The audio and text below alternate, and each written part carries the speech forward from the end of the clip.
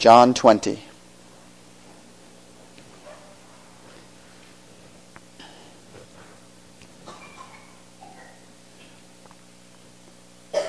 Jesus Christ told his disciples in John 16:16, "A little while and ye shall not see me, and again a little while and ye shall see me, because I go to the Father." He would go on to say in verse 20 of John 16, "Verily, verily, I say unto you, that ye shall weep and lament, but the world shall rejoice. Ye shall be sorrowful, but your sorrow shall be turned into joy." As we sang those songs in regard to the resurrection just a few moments ago, it cannot be doubted or overlooked that the resurrection is for us a point of joy. It is for us a point of great gladness.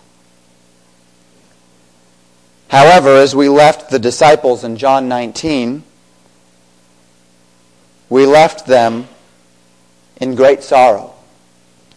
Their Lord and Savior, Jesus of Nazareth, is dead. Not just dead, but buried. Some of them watched him die. John watched him die. The Marys watched him die. Others of them fled. One utterly denied Jesus Christ and ran out weeping.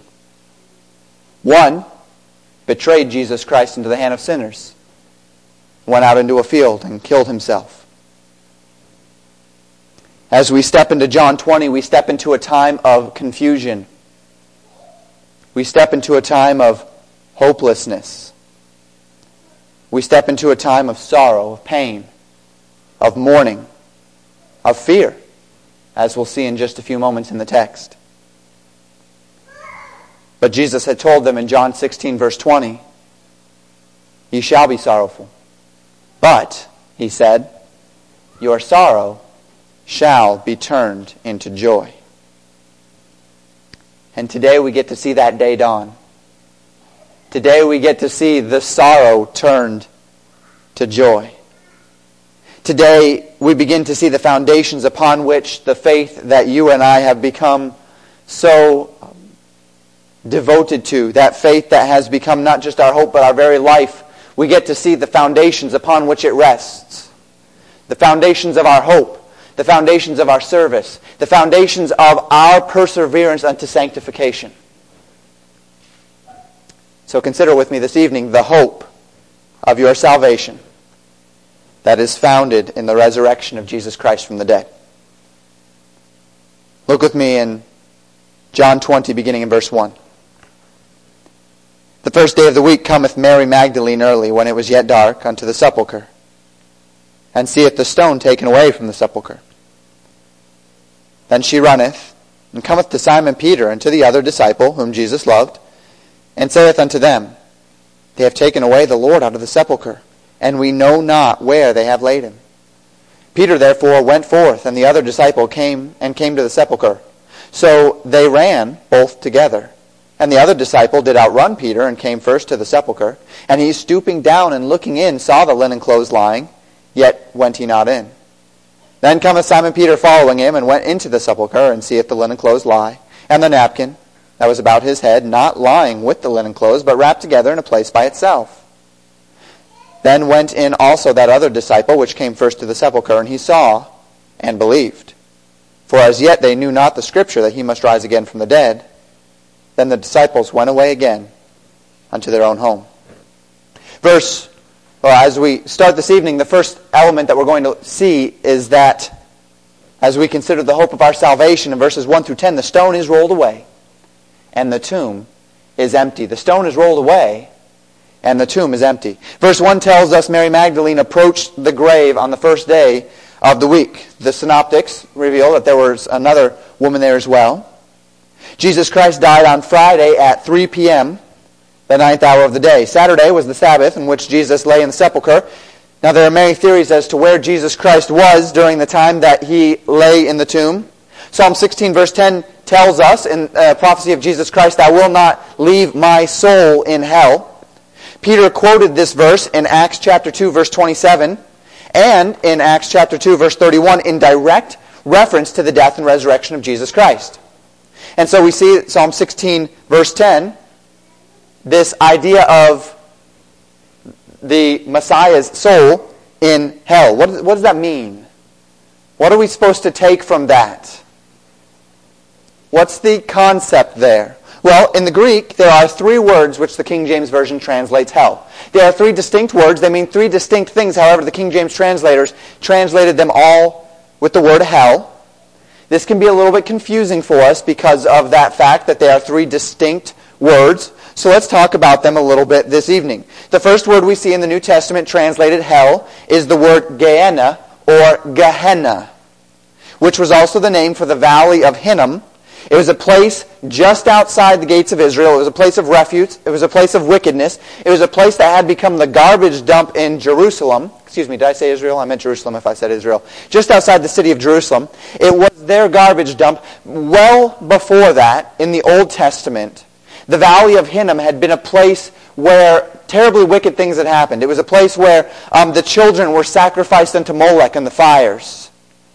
A place that has always been referred to as a place of burning, but now it was a garbage dump. It was also used in the Jewish culture, however, to describe a place of torment for the dead in eternal flame. This is the hell that Jesus Christ spoke of in Mark chapter 9, verses 43 to 49.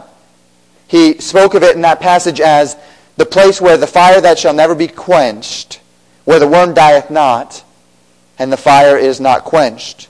We would understand Jesus' description of Gehenna to correspond with our understanding of the lake of fire, which will be populated following the great white throne of judgment at the end of the millennium.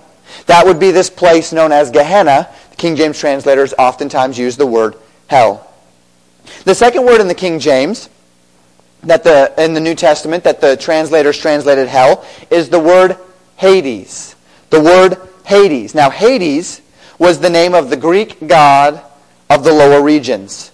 He had thus become synonymous with those lower regions, synonymous in the Greek language with the realm of the dead, the grave.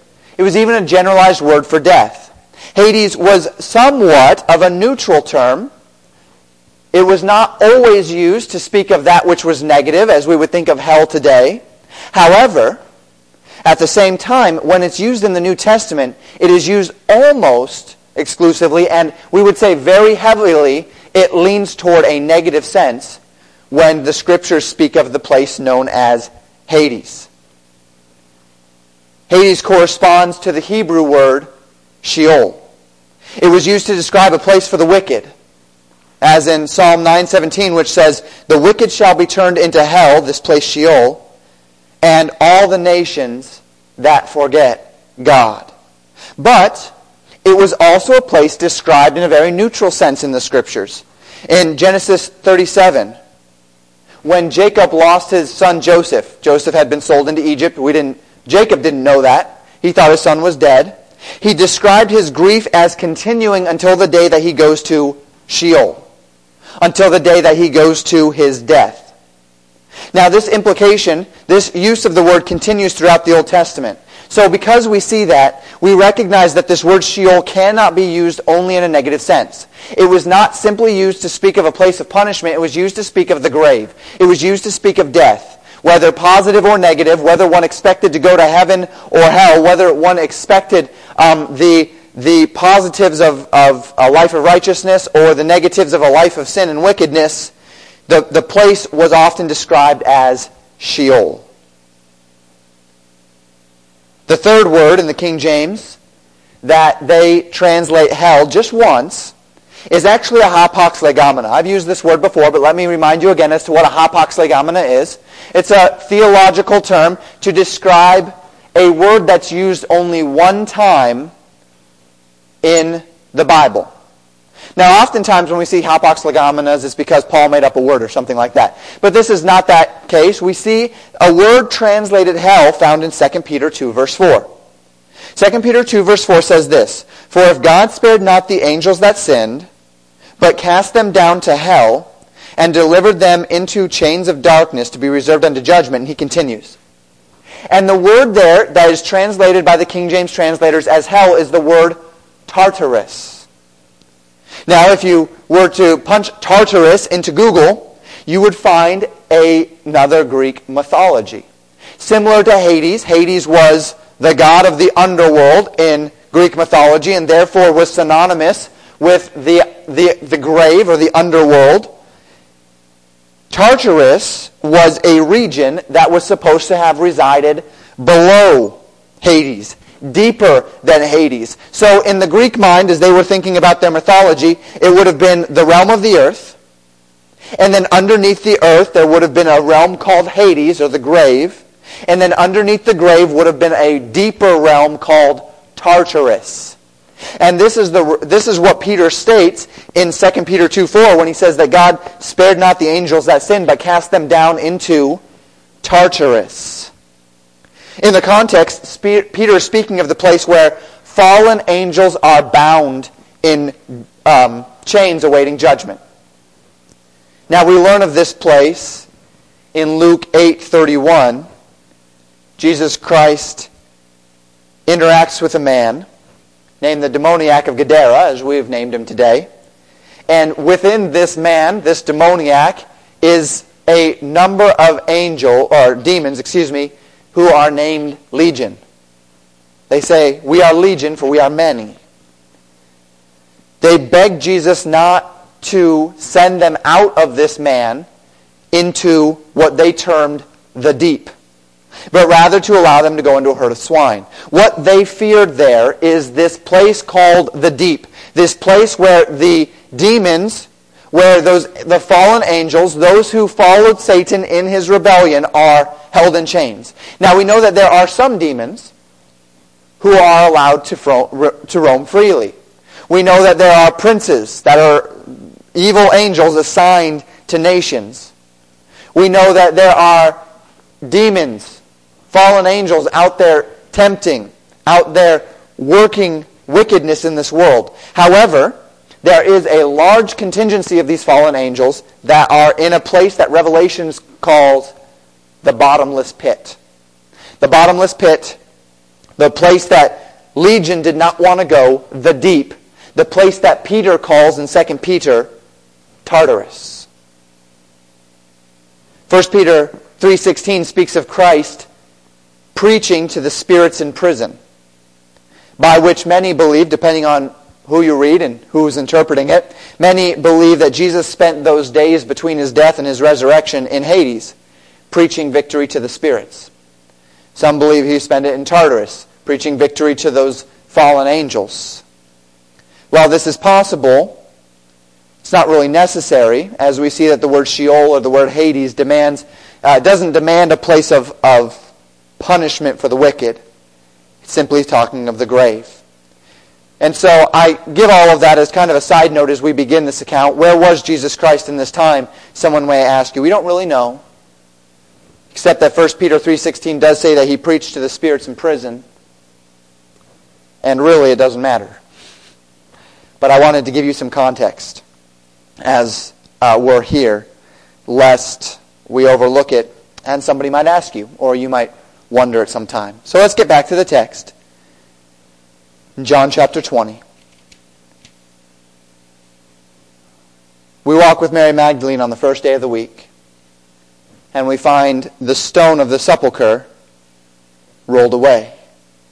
Immediately, John tells us, Mary ran back to Jerusalem, where she found Peter and John and told them that Jesus had been taken away. Well, this startled Peter and John. They ran toward the tomb. John outran Peter. He arrived at the tomb first. John stops at the mouth of the tomb and he kind of peeks in. He notices immediately that the grave clothes were still there, though the body was gone. Okay? Grave clothes there, body gone. What could this mean? Well, Peter was not as tactful. John's there peeking around the corner, looking into the tomb, and Peter blows right by him, straight into the tomb. Runs right in there. And John followed, and they noticed that the linen clothes, as well as the napkin that had been wrapped around Jesus' head, were lying in places by themselves. The implication of what this means as we look at verse 7, and the napkin that was about his head, not lying with the linen clothes, but wrapped together in a place by itself. The implication of that was that the linen clothes were lying, and then the napkin that was around his head was lying separate. The implication was it looked as though nothing had been touched. Whereas if you had thought of perhaps grave robbers, or even those that had no regard for who Jesus Christ was, or no regard for what they were doing, they would have unwrapped him from his grave clothes, and they would have tossed it in a pile, perhaps. Or they would have left him on the floor. They would not have set them out nicely, laying in the exact spot with the proper distance between the body and the head, those sorts of things. That's what John and Peter saw when they went in there. They saw the grave clothes lying almost as if Jesus Christ had just vanished, as opposed to being unwrapped and taken out of his grave clothes. John enters the sepulcher, and verse 8 says that when he saw, he believed. We can only speculate as to the fullest extent of John's meaning here. The next verse says, verse 9, "For as yet they knew not the Scripture, that he must rise again from the dead." It would seem to imply that John's belief here was somehow tied to the resurrection, though they still had not fully understood the Old Testament prophecies. The word for knowledge there, when it says they knew not the Scripture, is not the typical word speaking of just general knowledge. It's more of the word that it has its roots in the idea of perception. Not just knowing something, but perceiving something, understanding something, getting the full grasp of something. It's a different Greek word than the typical knowledge. And so somehow, this sight that John saw was a large part of helping him believe the resurrection. It's possible that what John is describing here is the same thing that he described in John chapter 2. Would you take a moment and turn back to John 2 with me?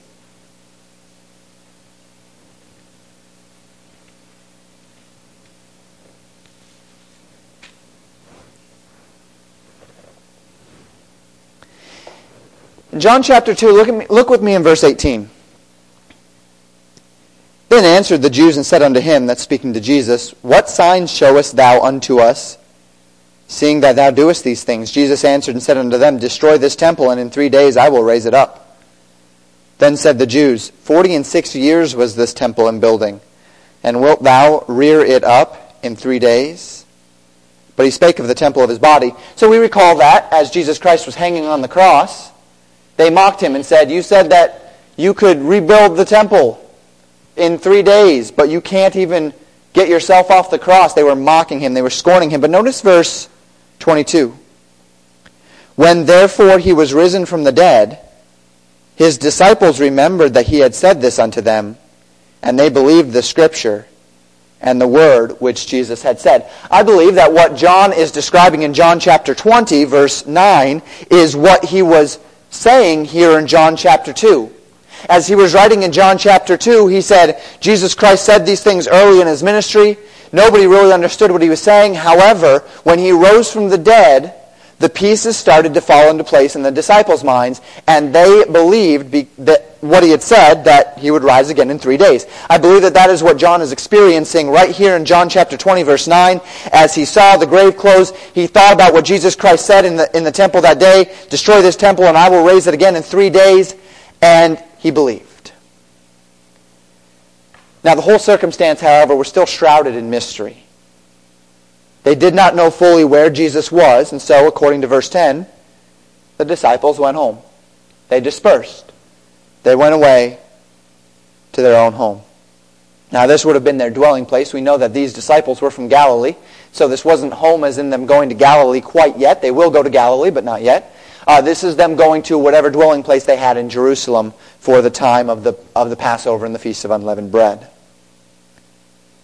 However, we'll pick up at that in just a moment. You know, we who know the end of this story know the significance of this moment, the significance of Mary approaching the tomb far better than the disciples did. For some 3 years, Jesus' ministry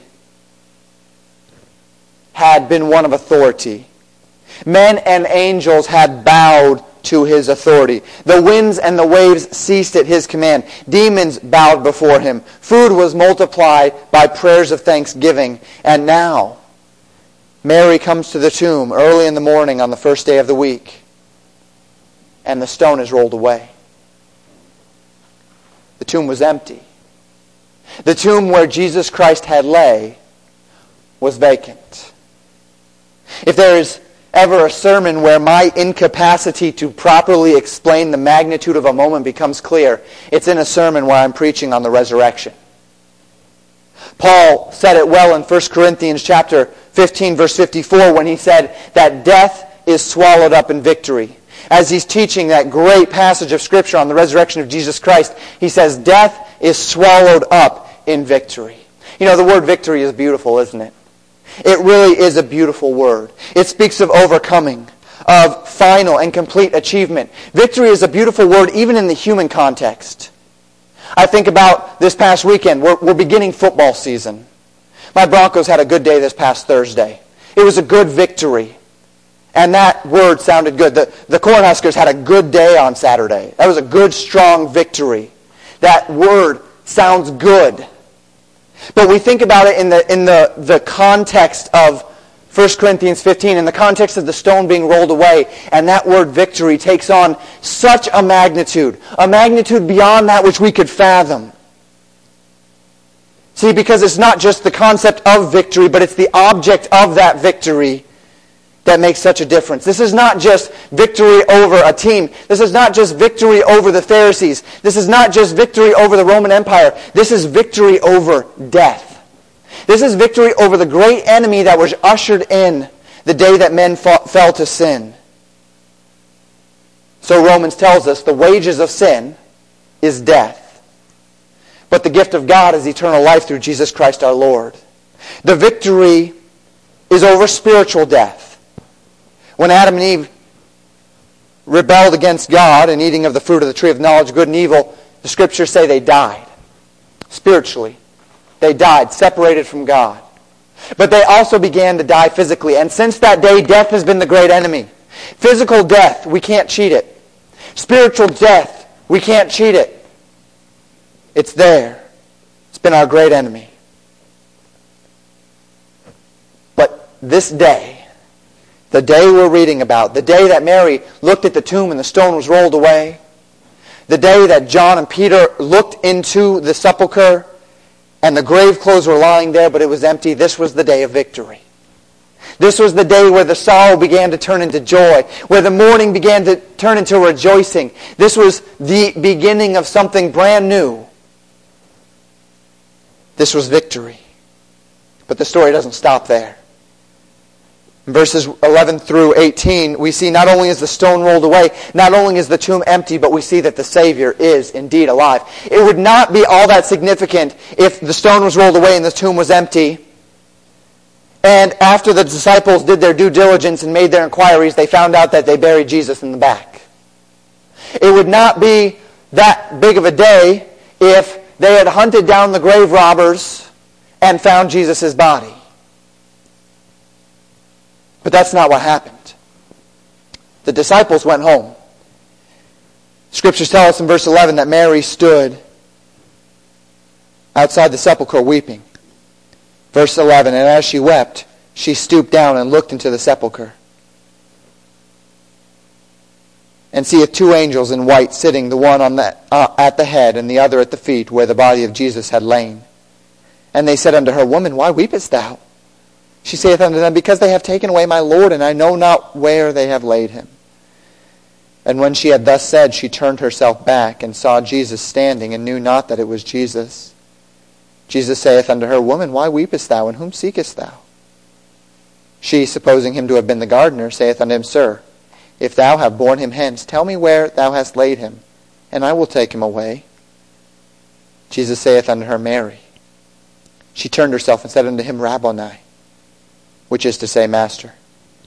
Jesus saith unto her, Touch me not, for I am not yet ascended to my Father, but go to my brethren, and say unto them, I ascend unto my Father and your Father, and to my God and your God.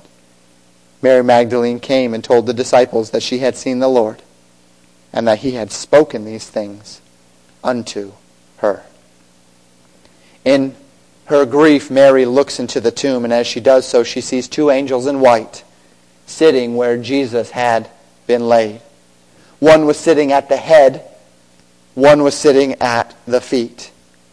And they asked her in verse 13, "Woman, why weepest thou?"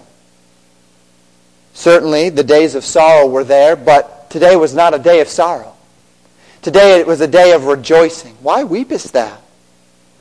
Far be it for us to understand what Mary was thinking or who she perceived them to be. The Scriptures don't say that she perceived them to be gardeners. They simply say that there were two angels there. Did she see them as angels? What did they look like? What was she thinking as she saw them? We don't know. But she answered quite matter-of-factly, didn't she? Well, because they have taken away my Lord, and I know not where they have laid him. She then turned away from the tomb.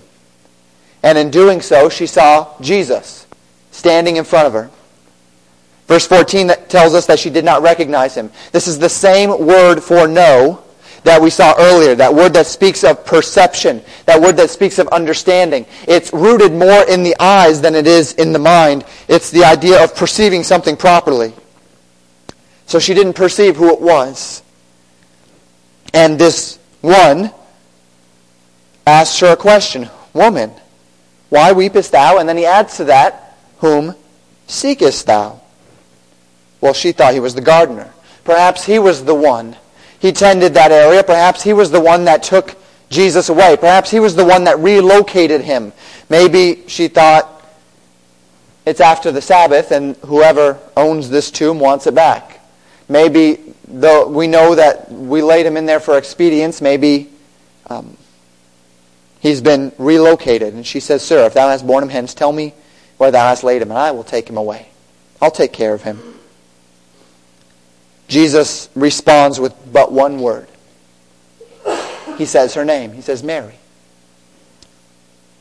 And immediately, as if scales had fallen off her eyes, she recognized, this is Jesus. And she said unto him, "Rabboni," the Hebrew word, Master.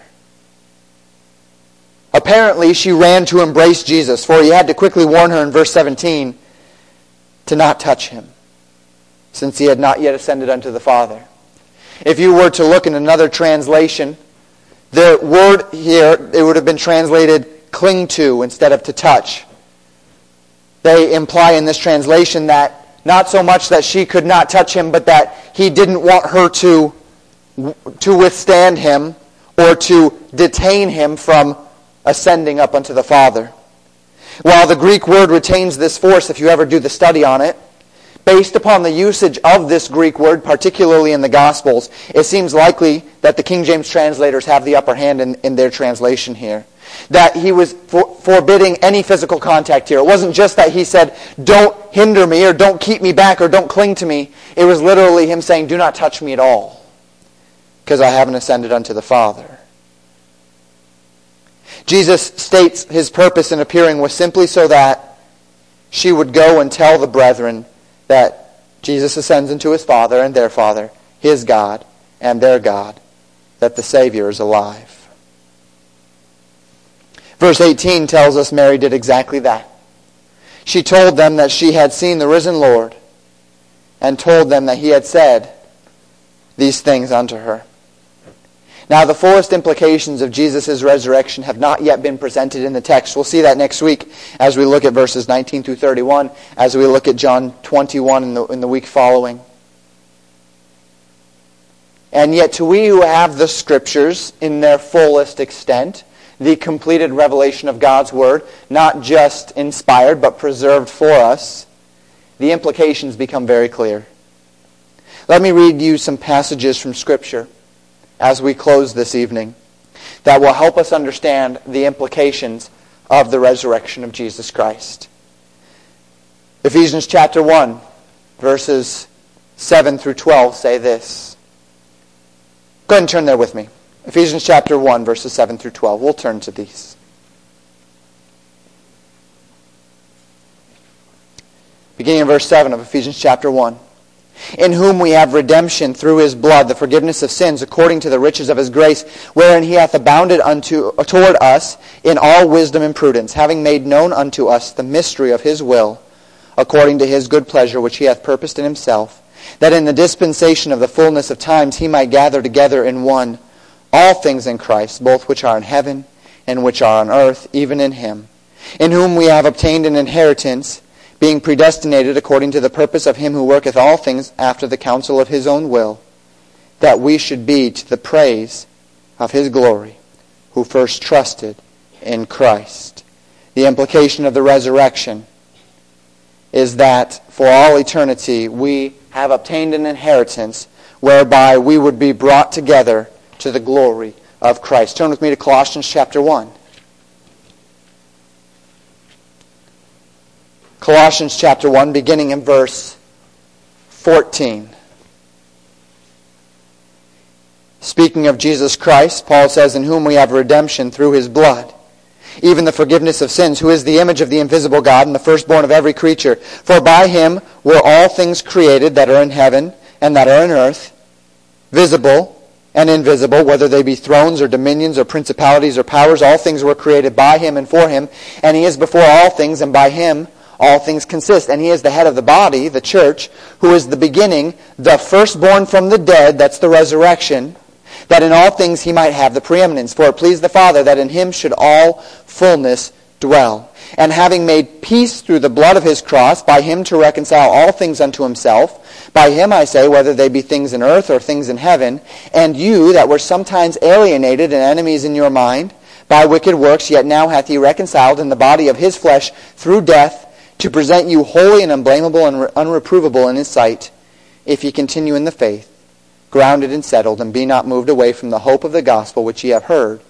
and which was preached to every creature which is under heaven, whereof I, Paul, am made a minister.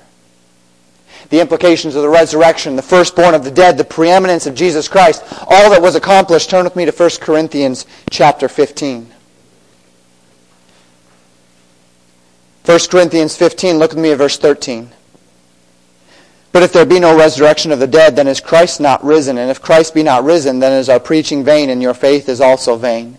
Yea, and we are found false witnesses of God, because we have testified of God that he raised up Christ, whom he raised not up, if so be that the dead rise not. For if the dead rise not, then is not Christ raised. And if Christ be not raised, your faith is vain, ye are yet in your sins. Then they also which are fallen asleep in Christ are perished. If in this life only we have hope in Christ, we are of all men most miserable. But now is Christ risen from the dead, and become the firstfruits of them that slept. Jesus Christ's resurrection is the very foundation for our resurrection, is the very foundation of our hope. One more passage. Turn with me to 1 Peter 1. You've memorized it. Maybe you can just quote it from memory as I read it. 1 Peter 1. And look with me at verse 3. Blessed be the God and Father of our Lord Jesus Christ, which according to his abundant mercy hath begotten us again unto a lively hope, by the resurrection of Jesus Christ from the dead, to an inheritance incorruptible and undefiled, and that fadeth not away, reserved in heaven for you. The event that transpired in John 20, verses 1 through 17, 1 through 18. The event that transpired on that day. What we just read is the eyewitness account of the very hope of your faith. Because Christ rose, you can too. Because Christ saw victory over death, you will too. Because Christ was resurrected from the grave, you have an inheritance that is incorruptible and undefiled, and that fadeth not away.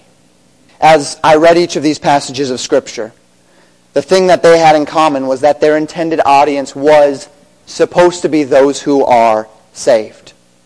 See, as Paul wrote to the Ephesians church and the Colossians church and to the Corinthian church, and as Peter wrote to the strangers scattered throughout Pontus and Galatia and Cappadocia and Asia and Bithynia, he was writing to believers. They were writing to believers. And so as we look at the implication of the resurrection certainly is important to the unbelievers. They need to understand that Jesus Christ died on the cross and rose again. But the resurrection's power and its implications and the strength and the happiness and the joy is found to the believer.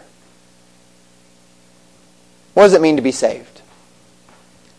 To be saved means that you have recognized the reality of your sin and the impossibility of paying for that sin through your actions. It means that you have placed your faith and trust in Jesus Christ alone, accepting by faith that Jesus Christ paid the penalty for your sin upon the cross, and accepting by faith that the resurrection of Jesus Christ guarantees you eternal life in heaven. As we talked about this morning, humbling ourselves before God. And it is only within this context of salvation that we also have hope. Without salvation, the hope of the resurrection is non-existent. That's what I'm trying to tell you. Without salvation, the hope of the resurrection is non-existent. Resurrection Sunday comes about once a year. Easter. As we think about Easter, you see the flags and the banners. He is risen. It's true. He is risen. Churches across this country rejoice in the resurrected Savior. But you know, the unbelieving world has no reason to rejoice in the resurrection of Jesus Christ.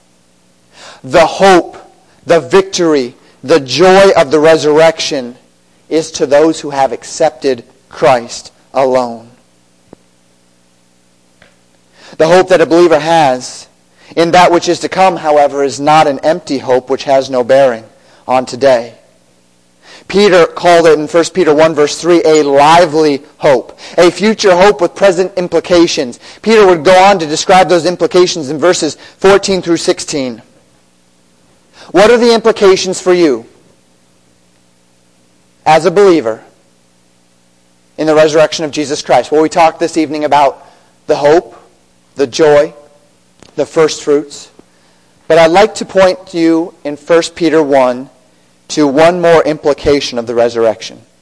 As Peter teaches of this lively hope, the end of our faith being the salvation of our souls, in verses 14 through 16 he says, as obedient children, not fashioning yourselves according to the former lust in your ignorance, but as he which hath called you is holy, so be ye holy in all manner of conversation, because it is written, be ye holy, for I am holy.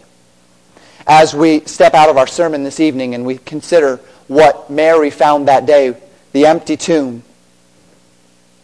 as we step out of this passage of Scripture and we consider Jesus Christ standing before Mary alive, I'd like us to take away three things.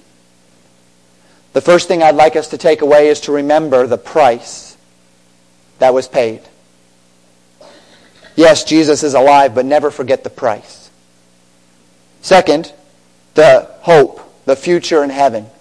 We've talked about that extensively. But third and finally, let's not stop at just remembering our hope. Let's not allow the resurrection of Jesus Christ simply to give us that hope and that joy. Let's remember 1 Peter chapter 1. And let's remember that the resurrection of Jesus Christ and the hope of that resurrection should place upon us the recognition of responsibility. A responsibility that we have upon us today to live in a way that pleases God, that is in obedience unto His revealed Word, that motivates us today to do what we ought, to be sanctified unto God, knowing what He has done for us through His Son Jesus Christ, knowing what Jesus Christ did when He rose from the grave and the victory that we have waiting for us one day, and therefore sanctifying ourselves unto God today. Let's carry those elements away with us as we go this week.